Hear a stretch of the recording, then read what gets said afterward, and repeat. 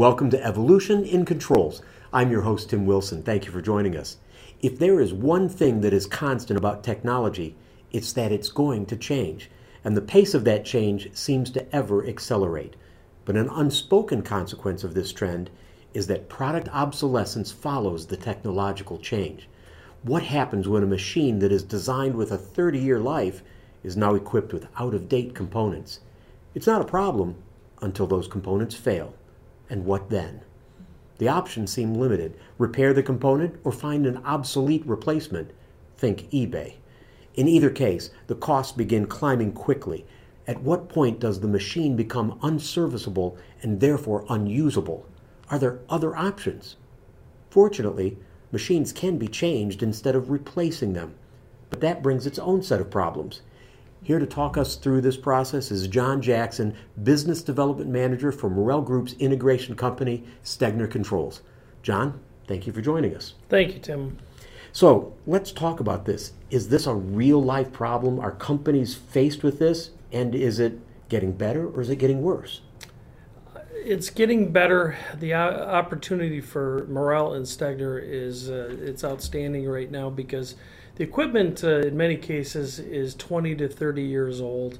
The product and architectures are definitely outdated, and the places are running, and they're keeping the places barely running. And then we step in and we offer a solution that gets them up to today's standard, and it does it fairly economically. And the new architectures bring all the advantages that technology has gained over the last 20 years. So they basically take an old piece of equipment and it's brand new when we're done. So when you say it's getting better, you really mean that there's more and more opportunities for us to come in and work on. Absolutely. So that means that the problem is growing, that the obsolescence of product is getting bigger and bigger. Yes. And one of the good things about Bosch Rexroth is that the equipment lasts forever, and they forget. And there's many cases where they don't even stock spare parts because they have not broken down like some other competitive products have. So they get in these situations where they've rolled the dice through obsolescence. And then I was at an account last week where the customer was buying everything off eBay. eBay's going to run out at some point. And what are you getting on eBay? Is it warranted? Is it, so we're offering a solution that it's beyond just replacing the components. It's an architecture upgrade, and customers are very happy with what we're doing.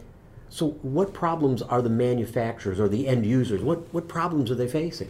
Generally downtime. The drives, the motors will start failing. They'll be failing periodically. They'll be able to do some routine maintenance to keep them running along, and then they're in trouble. When they're in trouble, they go down. And in a lot of these cases, these are smaller. The roll feeds are smaller stamping presses. So a typical facility will have 100 presses.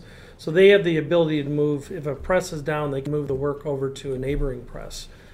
At some point, they run out of neighboring presses, though. So that's where we come in, and we can really help them increase their productivity. Why roll feed, and why not just replace the machine? Or why retrofit a roll feed and not just replace the machine? It's a huge expense to replace the mechanical equipment. The mechanical equipment generally is still in pretty good shape if they've done their routine maintenance.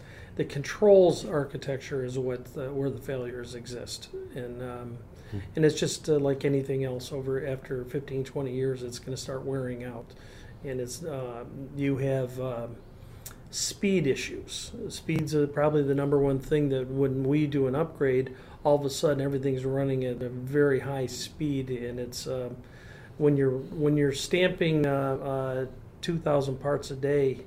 If you're able to do them maybe 0.2 of a second faster in each one, that's a noticeable productivity gain, and a lot of that is just the speed of the new architecture. So it's not just technological change and obsolescence, it's the fact that production cycles are getting faster and faster? Correct. The name of the business is productivity, keeping their costs down. they don't, when they're selling their services to their customers, they're not necessarily quoting Saturdays, second shift, third shift, and those are all losers for them. In today's environment, also they have the competitive steel marketplace where it's all over the map for them. So any cost savings that they can generate it's critical. It's critical to their future. So retrofitting a roll feed machine, this is not a plug and play. It's not like taking one off and putting something else on, is it? Is it No, component for component? What we've done is we've developed a kit that is pretty universal for all the Rexroth upgrades, and we've developed with one of our partners. We've developed a HMI screen that is very user friendly. That they not only get the gains of the new architecture, but they get a very user friendly environment. For instance, most of them only have the capability of holding 9 recipes, and they can hold 999. So that means they can move this equipment around. It's relatively portable. The systems can be moved, and that's the other option we're giving them, is the universal approach to their entire facility. So there's some benefits that the new technology brings to the machine when you put the new technology on. Absolutely, it's greater productivity, better technology, helps their quality. There's quite a few different. What's the process? Do we go out and find them, or are people reaching out to us because they're having problems? It's both. The ones that we've had our success with, we knocked on their door first. We went in there, we looked at it. Our Bosch Rexroth product manager went in, and he said, "This is an opportunity. They have 75 of these presses here. Every one of them was obsolete." Mm-hmm. So it was more. Was the company having problems given that they were all obsolete? Absolutely. Yes, there was excessive downtime. And to the point, they have their parent companies in China, and they had the ability they're moving some work over to China just to keep up. Because they couldn't get replacement parts, or they couldn't get service? Yes, and the machines in China were newer, and so but there's a shipping cost associated. All the product is going to the U.S., so moving into China was not necessarily the good move. So we've helped them overcome that. We had to walk our talk first. We had to prove ourselves. We went in and we turned the machine on, and literally it took off the first hit. So what's the process? Is it one person that goes out, or? Generally, I've been going out, and we have basically a survey that I take, and I look at the model numbers. I get all the tag information, which is crawling around in the machine, finding tags. A lot of them are, like you said, 20 years old, so they're not always available. So the 20 years old, they came out when you were a middle-aged guy then? Yeah. And you're crawling around now you can't find a younger guy to crawl around on the machine? I'd love to, but the younger guys don't seem to want to do it like I do. But So you pull all the information. What do you do with it then? We bring it back here, and I sit down with our hardware design team, our software design team, and say, we have a retrofit. This is a candidate for a kit or not, and then we react from there. So it's not just as simple as a part number replacement. There's some custom design in it. Yes. There's around 40 hours of hardware design, 40 hours of software design in each one. Each job is a little bit unique in what they're doing. What kind of part are they stamping? So we have to take all that into account when we're doing the retrofit. Power requirements can be unique too. That some of them are running on 230 volt systems, some are 460, so we have to take all that into account. Well, we are a Bosch Rexroth distributor. Bosch Rexroth is our partner. What role do they play? Are they an equipment provider, and then we add the engineering? Yes, they are. They provide the materials. They've done a great job of giving us pretty close to exact replacements for The technology, a lot of times, almost every one we've done so far, the motor actually bolts right up to the old, either it's a gearbox or whatever you're interfacing with. It bolts right up in very little rework done. Not a lot of mechanical rework. Correct. You're saying that the secret sauce is in the controls. Yes. Yes. And that's where the engineering and the software work is. Yes. Now there are applications when we've gone after competitors, and we can retrofit theirs as well. Just takes a little bit more of a mechanical effort there. We have to design adapt. We have to adapt to their system. So we have a great mechanical team here that can do that work for us. And so it's not just Bosch Rexroth obsolete products that we're working on. It's competitive product as well? Absolutely. It's interesting. So do you give me an example? Tell me about some people that we've gone out and worked with on this. Out in on the west side of Michigan in the furniture industry, there's a series. It's kind of interesting. There was one company and they had 5 spin-offs, and they're all doing the same thing, and they're all making. Generally, they call them deep draw parts, like lock sets for the office furniture market would be a common application. But generally, they're doing round parts, and they have what's called a zigzag feed, which is basically the steel indexes into the press, and then it indexes sideways. There's 2 motions, and it basically it helps them save money on the metal. There's not as much scrap when you do it this way. So these guys developed the industry out on the west side of Michigan, and for whatever reason, one spun off from the other, and then the next one spun off. But there's literally 5 of them out there, and each of them is anywhere between 75 and 100 stamping presses per.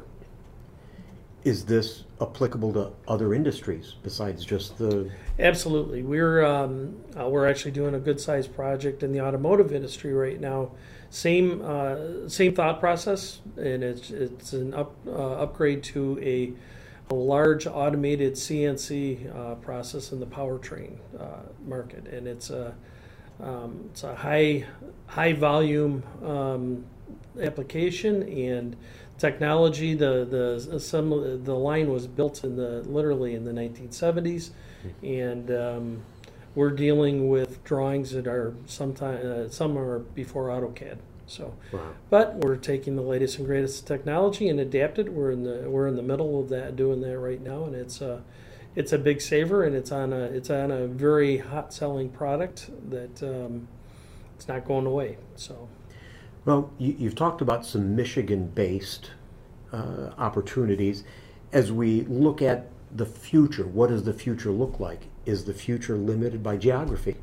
No, not at all. The auto industry has spread its wings in the southern United States. There's the European transplants are they really have a stronghold, and at Morrell, our product base, we have quite a few European-based products. So the doors are open to us for any maybe machine builder who may be in our territory here that's doing work down with the Mercedes, the BMW and Volkswagen operations down there. But so in 3 years from now, 4 years, 5 years from now, looking ahead in the future, are we going to have other people crawling around machines taking nameplate? What does the future look like?